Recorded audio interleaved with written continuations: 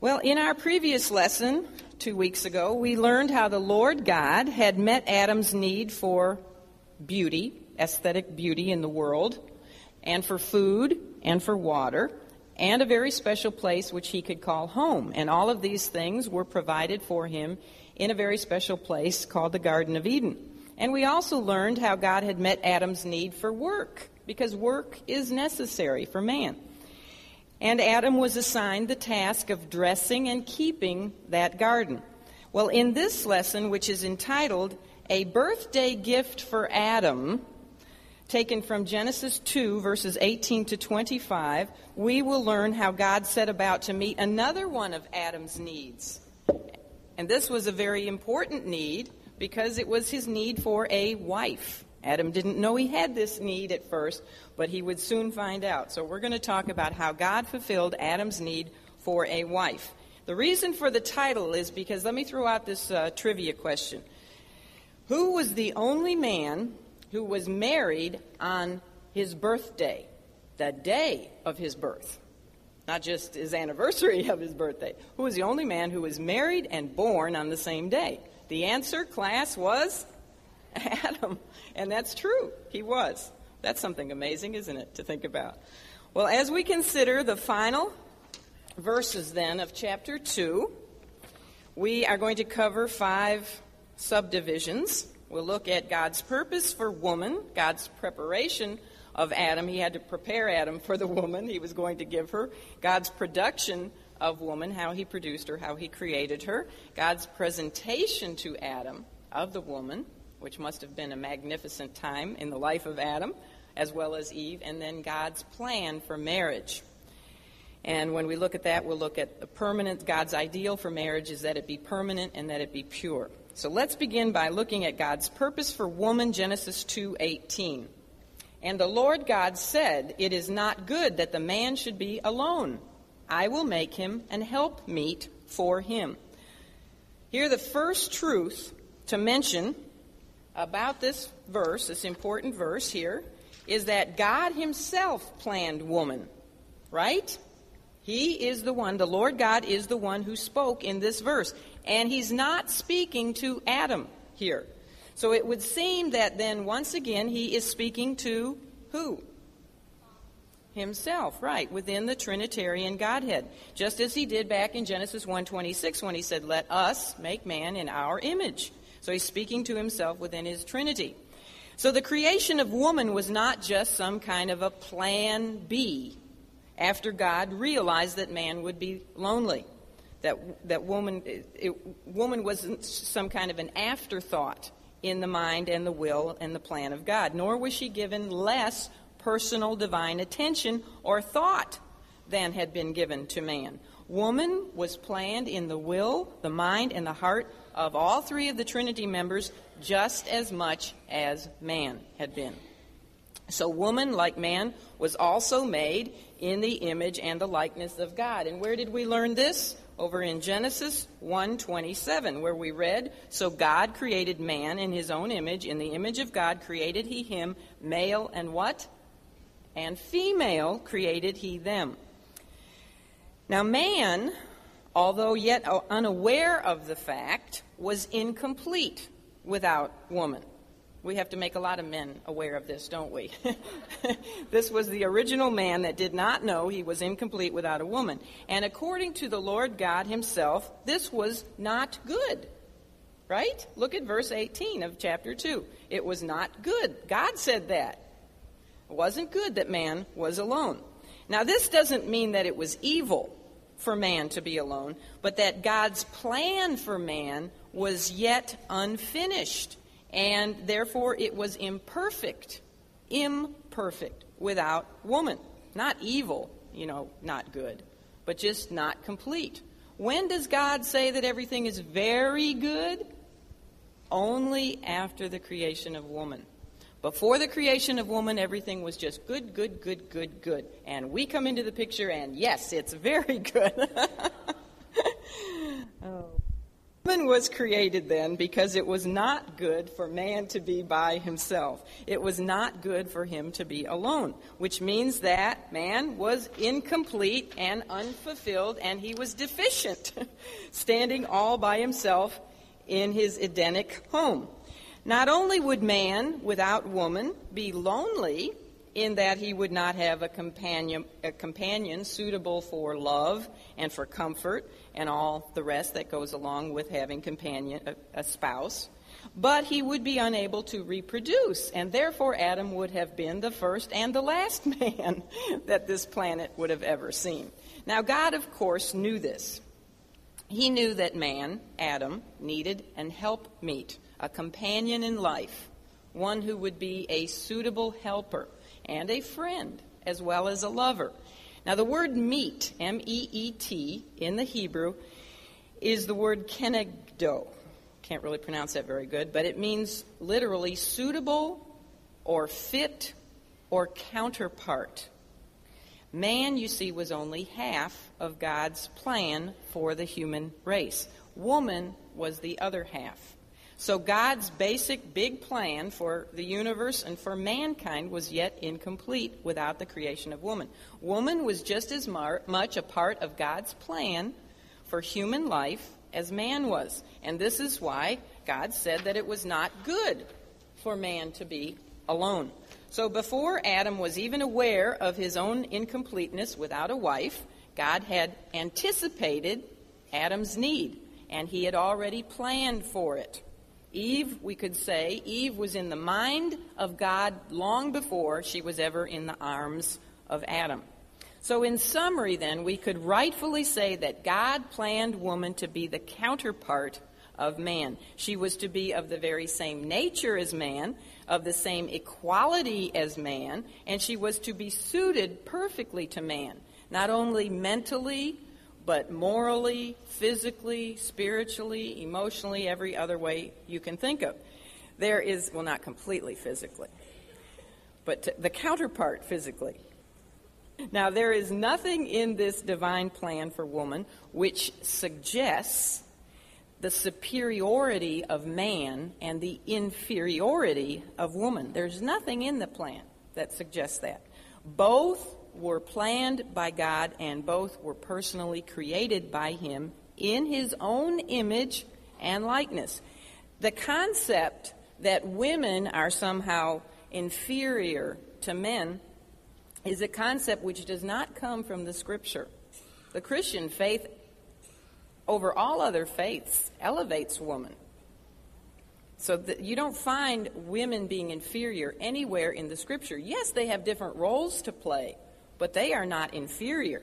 Instead, that kind of thinking, that philosophy, comes from the sinful minds and hearts of humanity and society. So Adam and Eve were created to be the first parents of the human race. They were to work together side by side. They were to be companions as well as intimate lovers. They were to help each other in every conceivable way that they could, putting the needs of the other one first, above their own needs. As the parents of humanity, they were also to be the example of what God wanted for the human race to be, which is one family, all members of God's family. God's ideal for the human race was that it should live together in love and peace and harmony and joy, the union of a loving family. So again, we discover here more of the grace and more of the fatherly love and concern of God for man. Adam, as we've said, was not even yet aware of his need for a female companion at this point in time. And remember now, this is still the sixth day of creation. Chapter 2 just goes back over some of the additional details that we had learned in chapter 1. So we're now still here talking about the sixth day of the creation week. So Adam didn't know that he had a need for a wife. God was all that Adam knew at this point, and God was sufficient for Adam. However, God, you see, knew that Adam was not sufficient for his own purposes, for God's own purposes. God knew that Adam needed a wife in order to make the human race even possible and to make the human race complete. Now, the fact of the matter is, however, that when and if we are in circumstances which cause us to be alone without a spouse, then God is sufficient, isn't he? He is. And he will make his presence enough. God was initially enough for Adam, although Adam wasn't enough for God's purposes for the world. God has promised that he would be a husband to the widow and that he would be a father to the orphan. And he has promised to be with those who are his, promised to be with us always, even unto the end of the world. And he has promised that he will never leave us nor forsake us. It even says in 1 Corinthians 7 that if God has given you a particular gift, that it's better if you remain single, because then you can serve him unhindered. You can serve the Lord better if you're single. And we know, too, that because God is the same yesterday, today, and forever, he sees our needs even before we see them sometime. You know, he saw Adam's need before Adam even knew about it. And so this is a wonderful picture, then, again, of fatherly love and concern.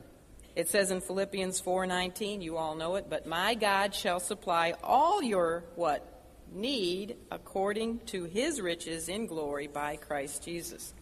Well, in order to make Adam aware of his need for a spouse, a suitable helpmeet in his life, God had a plan. And this plan involved the animals, strangely, but it did, and also the birds. So let's look at verses 19 and 20 to learn how God prepared Adam for the great gift, the birthday gift, he was going to present to him. 19 and 20. It says, and out of the ground the Lord God formed every beast of the field and every fowl of the air, and brought them unto Adam to see what he would call them. And whatsoever Adam called every living creature, that was the name thereof. And Adam gave names to all cattle, and to the fowl of the air, and to every beast of the field. But for Adam there was not found an helpmeet for him. In order to deliberately foster in Adam a sense of his need for human companionship, particularly his need for a wife, the Lord God assigned Adam the task of naming all the animals. Now, many have wondered why the scripture here in verse 18, the one we just looked at, why that verse discusses God's plan to make woman and then suddenly switches to the subject of Adam naming all the animals. You know, people have said, well, that seems to be really weird. Why does that take place here? And the reason for this is really very clear. God would use the animals who we can assume came to Adam in male and female pairs. He would use those, God would use those animals to show man, Adam, his great need for a woman, for a companion, just like himself. Well, almost just like himself. So all of the animals, we know, had been made in male and female sexes. Otherwise, God couldn't have commanded them to reproduce after their own kinds, right? So they're all in male and female pairs. Only man, at first, was created alone without his counterpart companion. Now, there are rich and there are even very symbolic meanings for God having created man first and then woman. You know, apart from with the animals and the birds and everything else, he created both male and female. Well, there's some rich symbolic meanings for why God did this. And there are some very important purposes behind why he did this. And we'll discuss some of these as we get further into the lesson this morning. And it was God, of course, who brought the animals to Adam, just as later on God would bring the animals to who? To Noah, for safety in Noah's ark. Because God is the creator of everything, he certainly has the power to get animals to do his bidding. He would have no problem in getting the animals to go to Adam to be named. You know, animals have no problem in obeying God. The only ones that have problem in obeying God are man. So the animals were very willing to do God's bidding. And we know that the Lord Jesus Christ, when he came to earth, manifested himself as God, because he also had authority, supreme authority over the animal realm, didn't he? Couldn't he make fish jump into nets if he wanted them to? Couldn't he make a certain fish swallow a particular coin so that Peter could pay his taxes to Caesar? And didn't he ride an unridden colt of a donkey that would, for the first time would have bolted, and it would have been impossible for a normal man to just get on an unridden donkey? And wasn't he in the wilderness being tempted by Satan for 40 days and 40 nights? And doesn't the scripture say there were wild animals out there and yet none of them harmed him? We know that the Lord Jesus had authority, divine authority, proving he was God, over the animals. Now, it is not known, since the scripture here doesn't tell us, we don't know if all the animals of the earth went to Adam. Some say that it was only the animals and the birds which were living in the Garden of Eden which were brought to Adam for naming. And yet that really doesn't seem to be the implication here. Verse 19 tells us that every beast of the field and every fowl of the air were brought to Adam, while verse 20 tells us that Adam gave names, notice, to all cattle and to the fowl of the air and to every beast of the field. Now, it may not have been until after this naming process that the animals were then scattered across the land mass or land masses of the earth. Remember, we don't know if there was one land mass or if there were more than one. But maybe it wasn't until after this naming process that they then scattered across the earth. Because remember, this is the sixth day. What day were the animals created? On the sixth day. So they could very well still be hanging around. And the birds, too. The birds were created just the day before. Therefore, Adam's naming of the animals occurred on the very same day as of their creation. Here's the sequence. The animals were created. This is all day 6. The animals were created. Then Adam was created. And then God prepared the Garden of Eden and placed Adam in it. That's still the 6th day. Then Adam was given the assignment of naming all the animals. And then still on the 6th day, who was created? Eve. And then you can go over back to chapter 1 and look at verse 28. Then God blessed them. That would be the next event.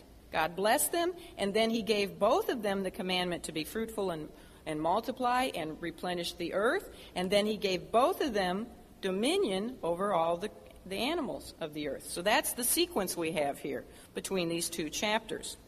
Now, we should notice that God did not bring the water creatures or the creeping things to Adam for naming, because this task would have probably taken far too long and have carried Adam on into the next day, the 7th day, which God had already, figured out was going to be the day of rest.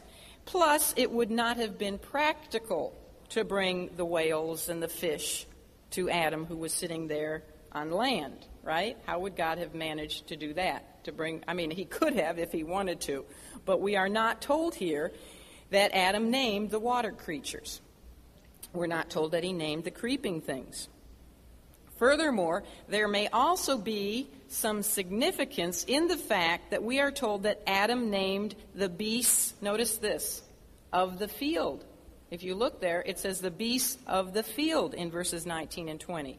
And that differs, if you go back to Genesis 1:24, this differs from the title, the beasts of the earth, which is used in 1:24. So perhaps, and I don't know, I can't be dogmatic, but perhaps this somehow indicates that some of the animals of the earth were not named by Adam on that first day of his creation, on day 6. We don't know. We just don't know. Perhaps the other animals and the fish and the whales and the creeping things were named by him later on, on other days of his life. Perhaps even after he was cast from the Garden of Eden. Or perhaps they were left, some of them were left for his descendants to name. We just really don't know. But what we do know is that even just the naming of the beasts of the field and of every fowl of the air and all the cattle, which could speak of all the domesticated kinds of animals, that even just that was quite a chore for Adam. Now, we have no way of knowing exactly how many kinds of animals this would involve, because a lot of original animals have since become extinct. So we don't know how many kinds were brought to Adam, but it was not such a tremendous number that he could not examine them and then arrive at suitable names within a few hours. It has been figured that Adam, who, remember now, had a supreme intelligence, because this was before the fall, and he had the capability of using 100% of his brain cells, and we only use like 1/10 or even less of ours, that he could have named some 3,000 kinds of creatures in about 5 hours' time. In assigning Adam this task, God had a twofold purpose. He was not only exercising Adam intellectually. You know, Adam had this fantastic brain, and now he was being this was his first assignment. This was his first homework assignment, and so he was putting that brain into use. But he also used this task to energize Adam emotionally. So he was exercising him intellectually, and he was energizing him emotionally. As Adam would name each creature, he would not be able to help but notice, to be made acutely aware of the fact that each animal had a mate. I imagine, as we said, they came in pairs, male and female, and he couldn't help but notice that he alone of all the creatures was alone. He would be impressed also, not only in the fact that he was alone without a female companion, but he would be impressed by his own uniqueness. He would be brought to the realization that he was superior to all these animals in several aspects. First of all, he would have realized that he was superior to the animals in his authority, that he actually had dominion. Now, he hadn't been told he had dominion yet, okay? He wasn't told that until he was with Eve, and we go over to Genesis 1:28. And then we find out that Adam and Eve were both told they had dominion over the animals. But here, in this assignment, Adam would be learning that he was superior to these creatures because he had authority over them and dominion over them. God brought the animals to Adam. He did not bring Adam to the animals so that the animals could think of a name for Adam, right? Furthermore, Adam named the animals did not name Adam. So God would tell Adam and Eve that they would have dominion over the animal world later on, and therefore he turned the animals over to Adam even on the very first day of their creation, so that Adam could immediately begin to exercise that authority that was given to him by God.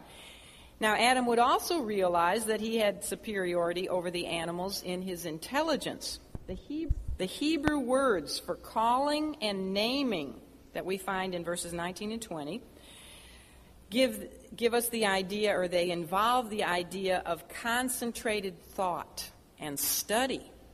So Adam, you see, was to not just say, your name's going to be Giraffe, your name's going to be this, your name's going to be that, whatever his names were. Those are our English names, He didn't just flippantly give them names. He actually concentrated on each one, looked at its attributes, and assigned it a name which was fit to its character and its appearance, or whatever he judged it all on.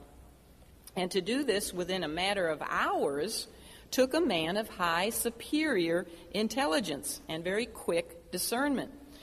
And we notice, too, that no second thoughts about those names, those assigned names, or changes in the names is ever indicated, because the Scripture tells us very clearly, and whatsoever Adam called every living thing, or every living creature, that was the name thereof.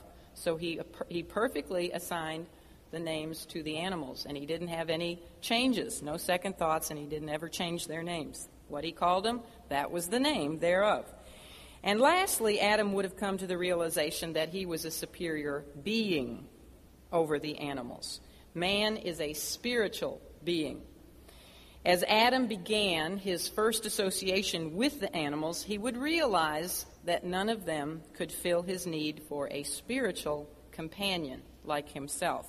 They may have been formed from the ground of the earth, just like himself, yet there was none in all those creatures and the birds which could provide him with spiritual fellowship and companionship. And we have talked about this in a previous lesson. Although there is a close association of man with the animals, there is also a vast difference between man and the animals. Man and animal can to some degree communicate. Maybe they could communicate even more, I'm sure, before the fall, but even today we can communicate to some degree with animals. We can play with the animals, and particularly before the world was cursed, I'm sure Adam could play with all the animals, even pet the lions and tigers. But the animal can never raise itself to meet man on his level, on man's level. If Adam was, as some would tell us, therefore, if Adam was the product of animal evolution, then surely, as he was reviewing all of these animals, could he not have found some companionship with some female apish-like creature, some transitional creature, a hominid form that was very closely related to him, if Adam had come from the animals, as evolutionism would have told us? He could have found some very closely related female ape that he could have found companionship with. But in all of the animal kingdom, he found that he was uniquely superior and alone. There was no female companion for him. And according to God, this was what? Not good. Not good. Before God, then, could declare his creation to be very good, as he did at the end of the sixth day, he had to provide a helper and a companion for Adam, one like Adam who would be perfectly suitable for Adam. She would complement man, and also she would complete God's creative works. God's purpose behind his method of creating man first and then woman, and bringing before man all of the animal creatures, was then to show Adam his great need for woman. This whole process, if you think about it, would have been bound to have made a tremendous impact on Adam, and it would have caused him to love and appreciate his wife far more when he finally got her than if God had just simply created her at the very same time that he created Adam. Is this not true? Don't you appreciate something more when you realize you have a need for it and then it is given to you? Of course you do. So God was very wise in doing this. By the time that God created Eve, which was later on the sixth day, Adam was actually longing for her. He had come, you see, to realize his need for her, and this would cause him to appreciate her so much more and to cherish her so much more than he otherwise would have.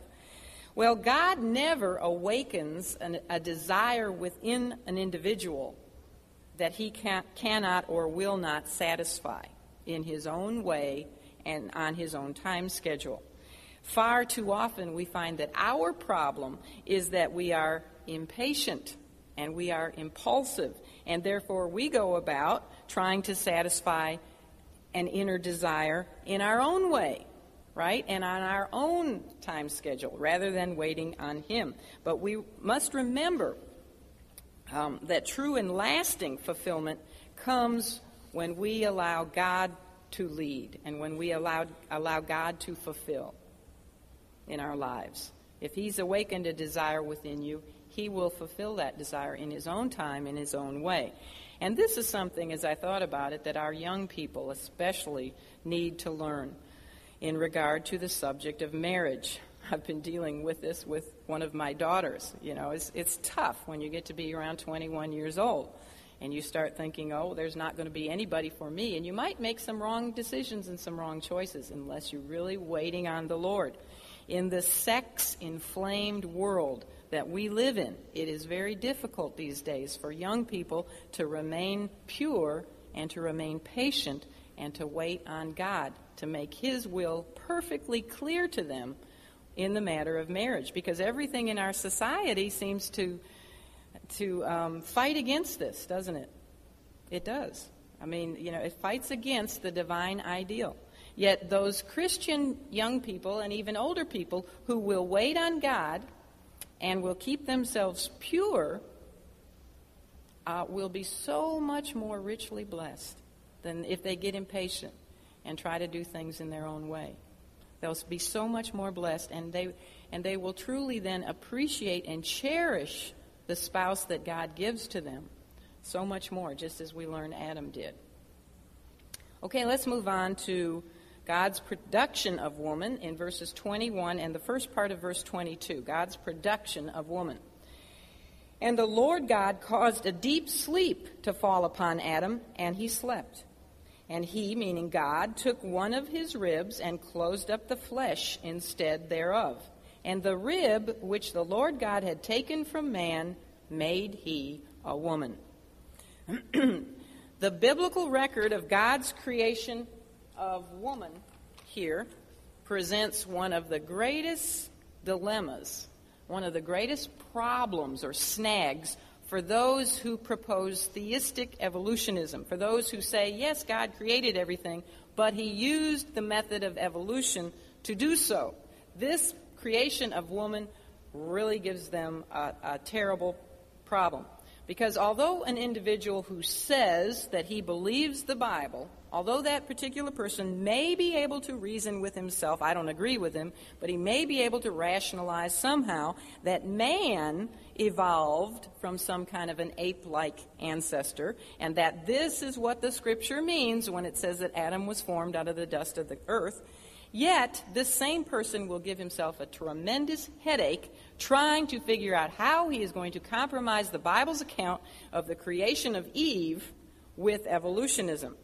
I mean, it's impossible to compromise the fact that Eve was created from the body of Adam, out of a rib, or the side of Adam. It either has to be true or it is false. You cannot compromise that with evolutionism. And the situation gets even worse for the theistic evolutionist when he or she tries to explain the New Testament teaching, which very clearly supports the Genesis account of woman's creation. It says in 1 Timothy 2:13, "For Adam was first formed, then Eve." They didn't evolve from the animals both together, parallel at the same time. First Adam came, and then Eve. That does not work in evolution. You can't have some kind of tremendous mutation out of the side of a man to make a woman. All science mitigates against that. It also tells us in 1 Corinthians 11:8, "For the man is not of the woman, but the woman of the man." Which came first, man or woman? Just like which came first, the chicken or the egg? You know the answer. Which came first, the chicken or the egg? The chicken. Which came first, man or woman? The man. No problem if you believe the Bible. Well, the manner in which God created Eve may have been used, by God to baffle and to disrupt the compromisers who want to try to ride the fence between creationism and evolutionism. But God's method also had a lot of symbolic meaning. Now, he certainly, and we'll talk about this, he certainly could have created Eve out of the dust of the ground, just as he had with Adam, couldn't he? I mean, he could have done it that way very easily. But instead, God formed her from the body of Adam, so that Adam's life actually became her life. And so we can assume that God had very good reasons for doing this, for creating Eve in this very unusual manner. In fact, from the New Testament, we learn that there are some great spiritual truths pictured in Eve's creation. And there was also the instantly understood truth that Adam and Eve were truly one flesh. God was demonstrating here the oneness which he desires between husband and wife as they not only live together, but as they worship together, as they serve together, and as they raise their family together. So after parading all the animals before Adam for name classification and to arouse in Adam a desire for a mate of his own likeness. Then it tells us that the Lord God caused a deep sleep to fall upon Adam, and he slept. That's what it says in verse 21. Now, the Hebrew word for slept, tardama, speaks of a very, very deep sleep. While Adam slept in this deepest of sleeps, God did what? He removed a rib in the first surgical operation that we find in the Bible. Now, just a little side comment here. Some people have wondered, I've even heard this question. They say, well, if the Bible is true, then why do men have 24 ribs just like women? Wouldn't men have 23 ribs and women have 24?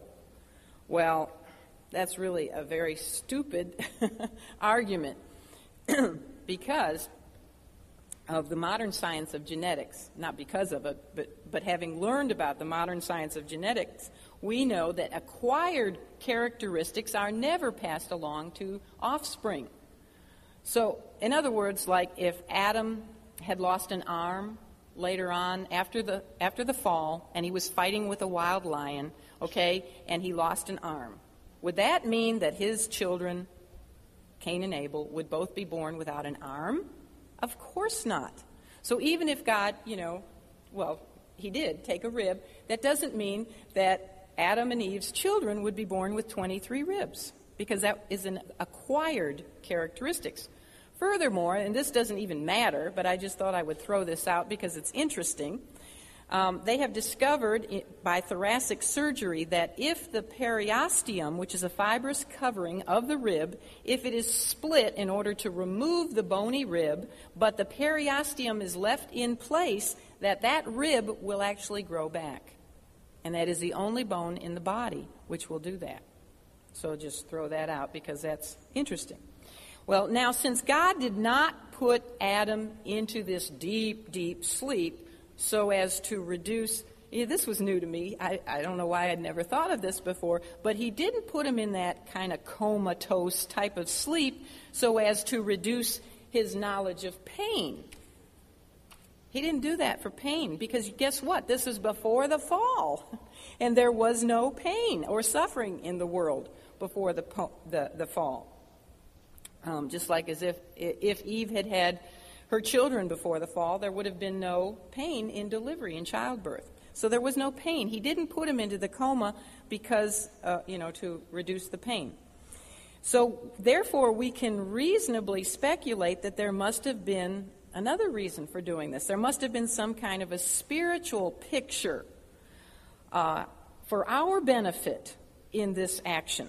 And I believe that there is a great spiritual truth for us to glean from this action, and it is a truth which prefigured the last Adam, the Lord Jesus Christ. You see, the deep sleep of Adam was a picture of death.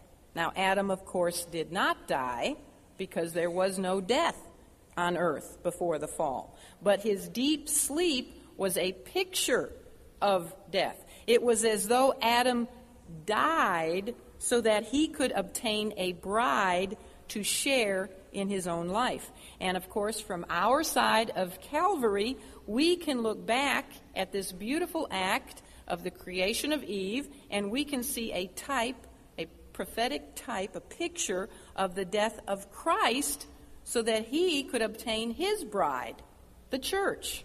So it's a beautiful picture here. Woman was made from a rib. Now, the actual Hebrew word is tsela, T-S-E-L-A. She was made from a tsela of man. And it's interesting that the word tsela appears 35 times in the Old Testament. And 34 of those times it is translated as side. Side instead of rib.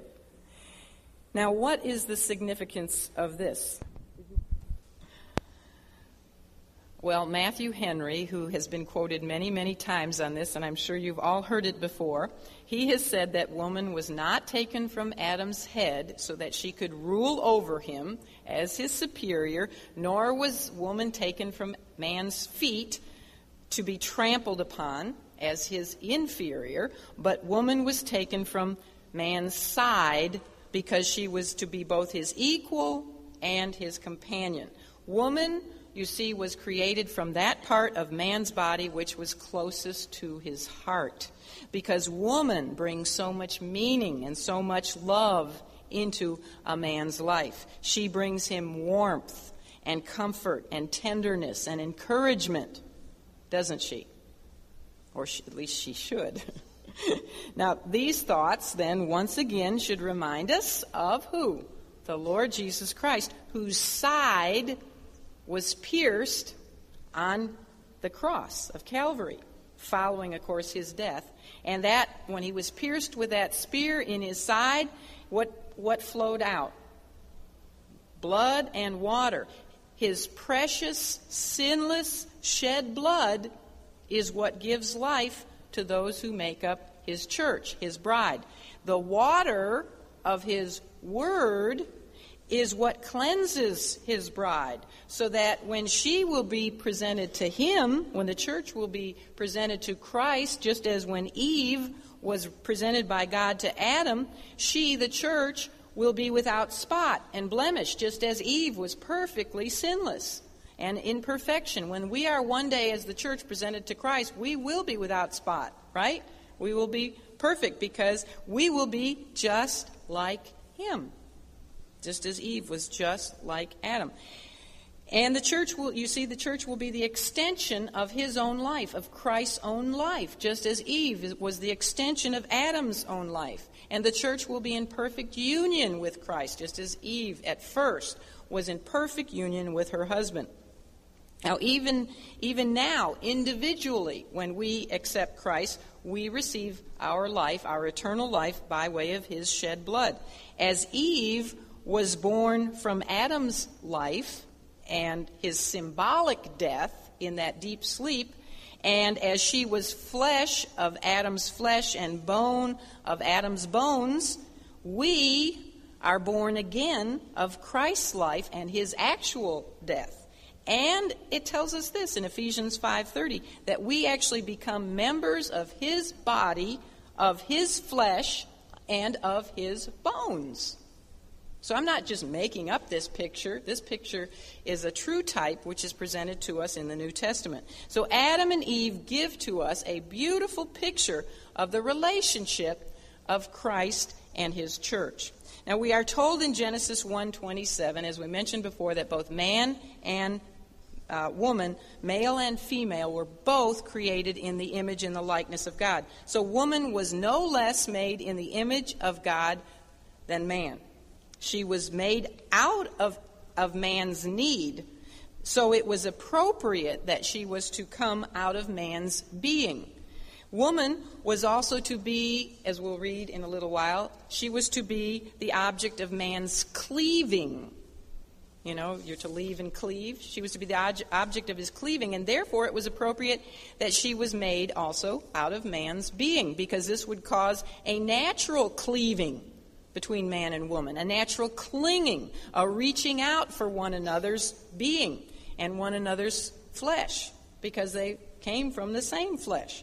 Furthermore, woman was, as I said, to be one flesh with man within the institution of marriage, and therefore she was made out of the very flesh of man, so that man and woman would have identical natures, and yet they would be counterparts to one another. And last but not least, woman was made out of man's flesh, so that they could both, or they would both, cherish and nourish one another. You know, no person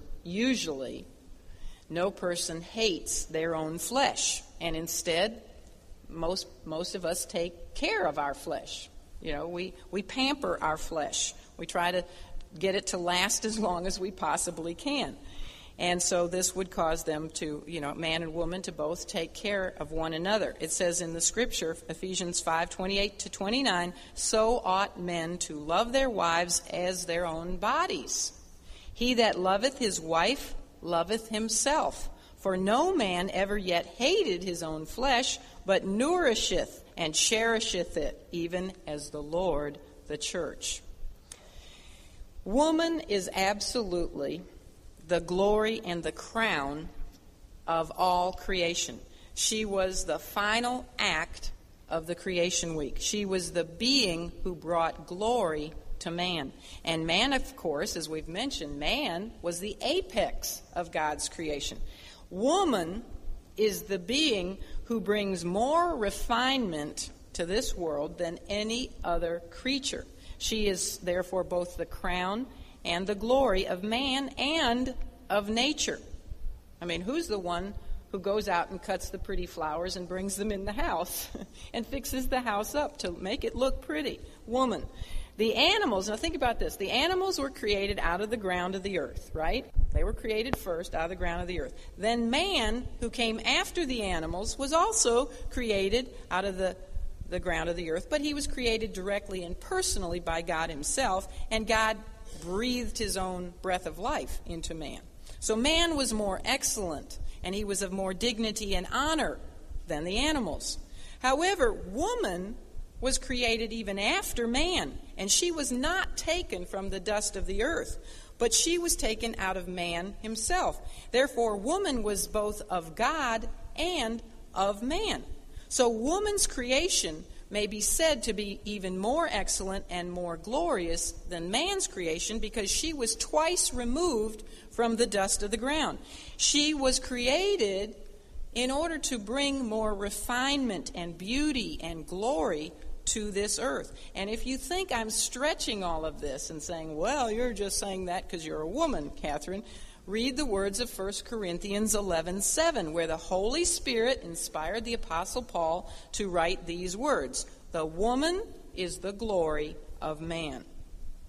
And yet, this in no wise means that women are better than man. You know, I am not a woman's liber by any means. No way. We are no better than man, just as man is in no wise better than woman simply because he was made first. The scripture says the first will be last anyway, right? But this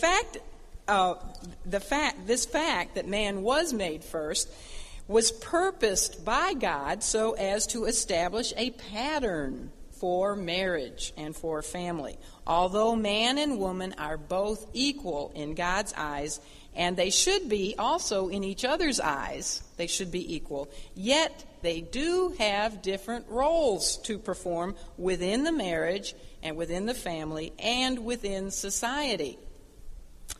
God arranged for man to be first in the order of the family and society, and then woman, and then the children. You see, God knew that if there is to be order within any structure or within any organization, someone has to be the leader. Someone has to be first. Someone has to be the head of that structure or organization. Just like within the church, we have to have a head. And the Lord Jesus Christ is the head. And yet the scripture clearly presents instructions to the head that true order and true leadership are not found in domination, and do this and do that and all that sort of thing, but in voluntary submissiveness and in love, unconditional love. And isn't that exactly how Christ, he gave himself for the church? It says in Ephesians 5:25, husbands, love your wives even as Christ also loved the church and gave himself for it. And it says in 1 Peter 3:1, likewise, ye wives, be in subjection to your husbands. Remember, in being in subjection and in being in submission to our husbands, that does not make us inferior creatures. We are presenting to the world which is looking, we are presenting a beautiful picture of the relationship that the church has with its Savior, with the Lord Jesus Christ. So, think about what kind of a wife are you? Remember the 7 churches that we looked at? Think of yourself as a church. Are you a lost your first love kind of a church? Are you in name only a wife but dead? Or is your husband standing on the outside of your marriage trying to get in, as in the Laodicean kind of church? Or are you a good wife, the kind of wife you should be, a Philadelphian, loving kind of a wife? Well, we've seen that woman was created for man, and she was created out of man, and next we're going to see how she was presented to man. So let's look at verses 22 and 23. I've already read 22, but I'll read it again. This is God's presentation to Adam. And the rib which the Lord God had taken from man made he a woman, and brought her unto the man. And Adam said, This is now bone of my bones and flesh of my flesh. She shall be called woman, because she was taken out of man. It's interesting to notice that Adam, even after becoming acutely aware of his desire for a helpmeet, thank you. Now he's aware, okay? He's looked at all these male and female animals and birds, and now he knows that he doesn't have a female counterpart. But does he complain to God? Does he say, why, Lord, did you make all the animals in male and female pairs, and why did you leave me all by myself, all by my little lonesome? And he didn't go crawl under a tree somewhere and sulk, in order to show God his anger or his frustration. Why did Adam not respond like this? Well, because Adam was sinless. This was before the fall. He fully trusted God's will and God's timing for him. We could say then that Adam went to sleep in the will of the Lord. He quietly left the situation in God's hands, and God satisfied that awakened desire of Adam's heart. And that desire, God was the one who fostered that. So, of course, if he fosters a desire, he's going to meet the desire. And we need to remember to do the same as Adam. If we have a desire, we just need to go to sleep in the will of the Lord and know that he will take care of it in his own way and his own will. Well, after God had finished forming Eve and brought her to Adam, don't you know that it must have been a great moment in time for all three of them? Not only Adam and Eve, but God too. And it was at this point, actually, that God then looked upon his creation and declared everything to be very good. It's kind of like when you're at a wedding ceremony. Don't you just love going to Christian weddings? I love them. I always cry when the bride walks up, and I always love it to see the man up there as he's looking at his bride coming down, and the glow on both of their faces, and it's very good, isn't it? And that's what God said. It was very good. And we can be sure that Adam fully agreed with God when his awakening eyes beheld the splendor and the radiance of the creature who was standing before him, because Eve was the only woman who was ever born. I guess we could call her being born out of a man. She was the only woman to ever exist without a sin nature. The only one. And so, therefore, don't you know that she must have been absolutely spectacular in her beauty? Just gorgeous, beyond what we could imagine. And after looking at orangutans and hippopotamuses and rhinoceri all day long, all kinds of strange and exotic furry and feathery creatures, Adam must have just fallen instantly in love with this smooth-skinned, two-legged, upright human female that God had created for him out of his very own flesh and blood. You see, Adam knew instantly that she was his better half, that she was his other half. So the first two human beings standing there before one another, can't you imagine?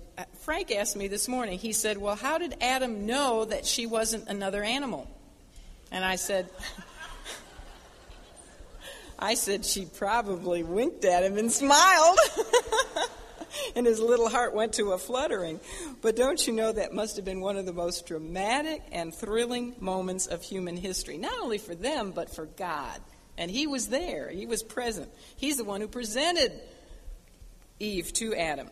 And don't you know that in like manner, it will also be one of the most dramatic and thrilling moments of all human history when God, who is even yet still forming a bride out of the side of his beloved Son, still forming that bride, when God will have finished forming her and will bring her to him, to the second Adam, the last Adam, Jesus Christ, and she will be forevermore joined to him.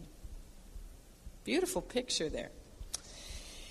Adam had known. Now, some people wonder, did Adam know what was going to be done to him? If he had known, would he have agreed, to have his side torn open? And Adam obviously knew what God was going to do. God must have explained it to him. Because as soon as he woke up and looked at Eve, what did he say? He said, "This is now bone of my bones and flesh of my flesh." He knew what God had done.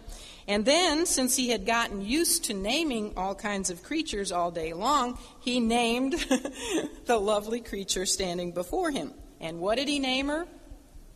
Whoa, man! That's my own version.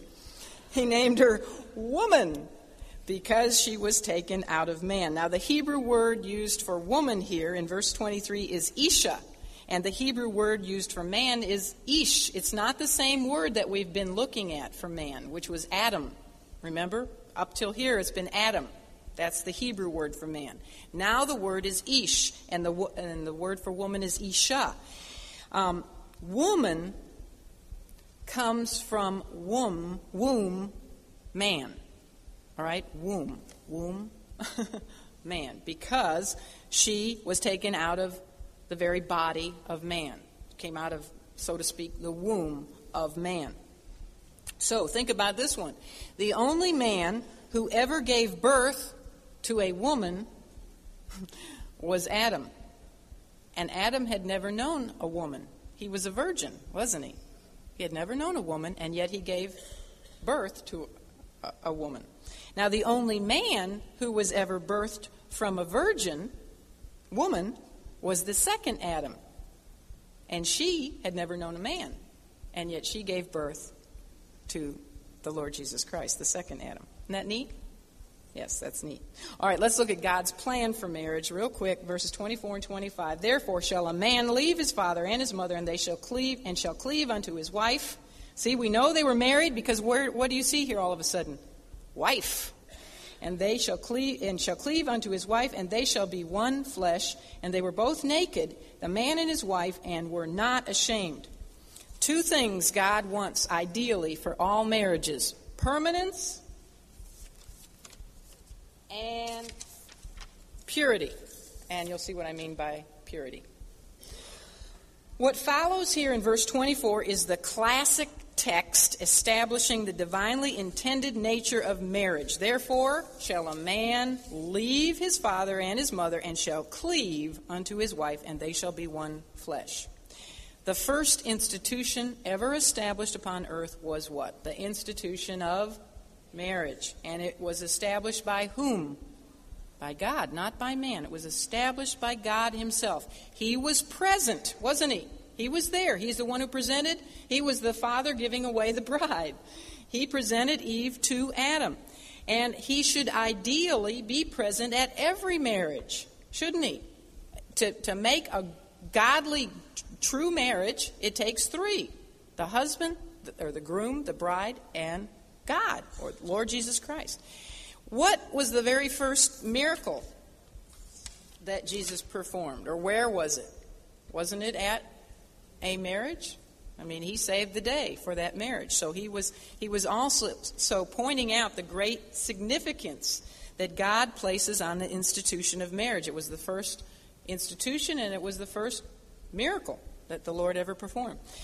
The Lord Jesus' own teaching on marriage came from this very account we have here in Genesis chapter 2. And this tells us, therefore, that Christ did not regard Adam and Eve as mythological or allegorical figures. He was basing his whole marriage teaching on them. He considered them to be literal historical figures, the parents of the human race. Furthermore, in his teaching on marriage, he quoted from both chapter 1 of Genesis and chapter 2. You can see that in your notes. I'm going to skip over it for now because of time's sake. But he was giving his stamp of approval on both of these chapters, which many skeptics have said have contradicted one another. He knew that ahead of time, so therefore he went ahead and approved of both of them, gave his authority to both chapters.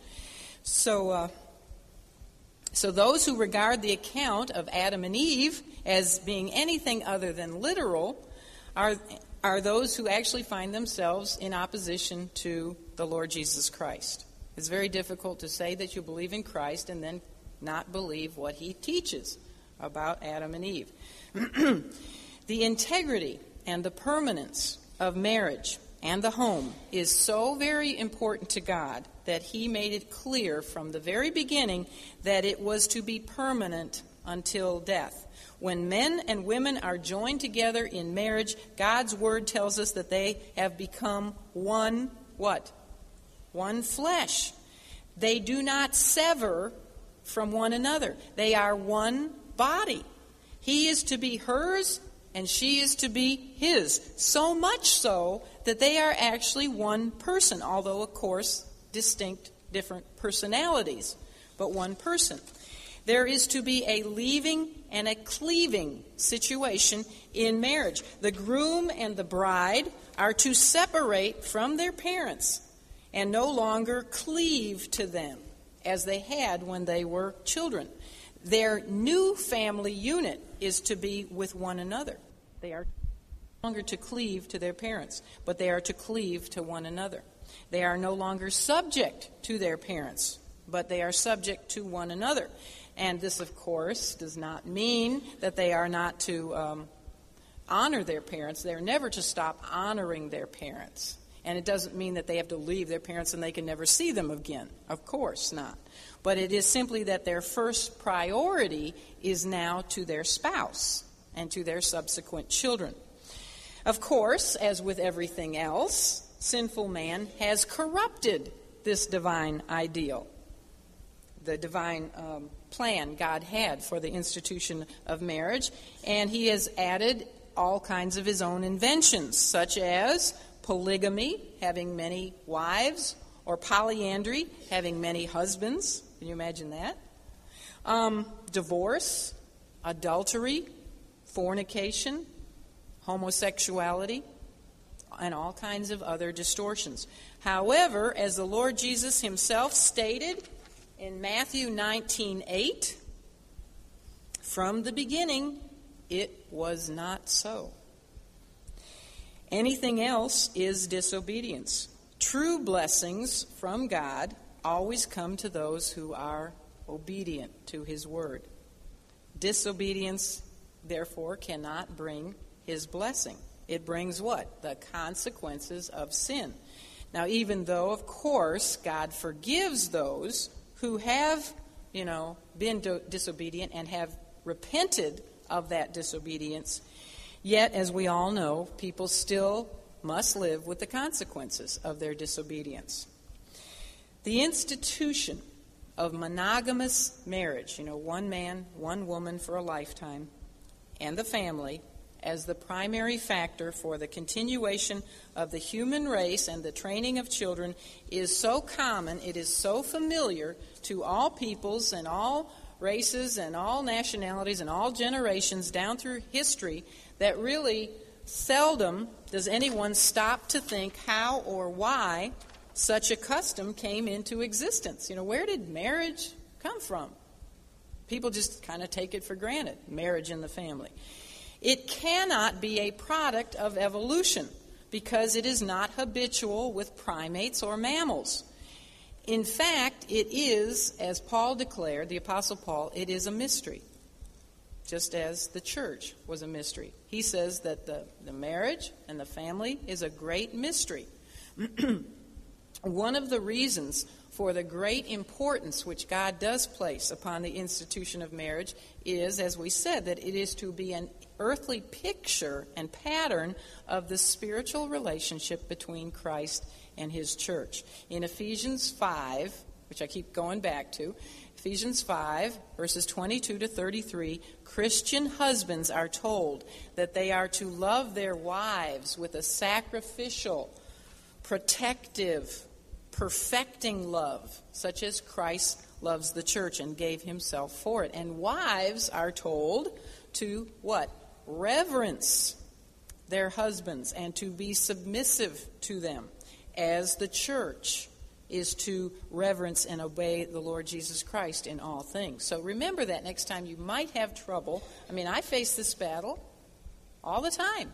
You might have trouble submitting to your husband sometimes. But remember that when you do, you are a picture of the church submitting to Christ. And when you submit, he'll treat you so much better in the long run. Things will go so much more smoothly. So a godly, joyful Christian marriage and family serve as a great testimony to the authority and to the truth of the Scripture, and of course then to the author of the Scripture. In those families where God is honored and where his word is believed and obeyed, the love of the husband and the wife and the children is actually showing forth the eternal love of God the Father, God the Son, and God the Holy Spirit, as well as showing forth the redeeming love of the Lord Jesus Christ for his church. So, what therefore man hath joined together, let not man put asunder. I don't know if anybody is thinking of divorce. I certainly hope not. But if you're in a situation now where you're even contemplating it, do not do it. Do not do it. You will take yourself out from under God's blessings. You will put yourself into a position of disobedience, and he cannot bless disobedience. If you have already experienced divorce, then you just remain true to whoever you're married to now, or you remain single, and you repent, and you go from here. And you know that he has forgiven you if you've asked for forgiveness, and you start fresh, but you just also know that you have to live with the consequences of your one-time disobedience. Okay, let's look at purity as the second. God's ideal for marriage is permanence and purity. And purity we find in verse 25. Before the entrance of sin into the world, man and woman stood before one another in perfect purity and innocence, and therefore they knew no shame whatsoever. Some believe that they were actually clothed in the radiance of God's light. You know, like Moses. Remember, his face just shone with the glory and the radiance of God after he had been in God's presence on Mount Sinai. So some believe that they were clothed in God's light. Adam and Eve did not need clothing. They did not need physical covering because they were sinless, and they didn't even know what shame and sin were.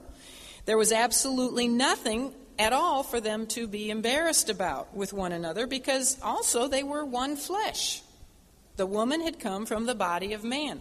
Furthermore, their nakedness can also speak about their transparency with one another, their purity with one another, not just on the physical realm, but also on all the other realms.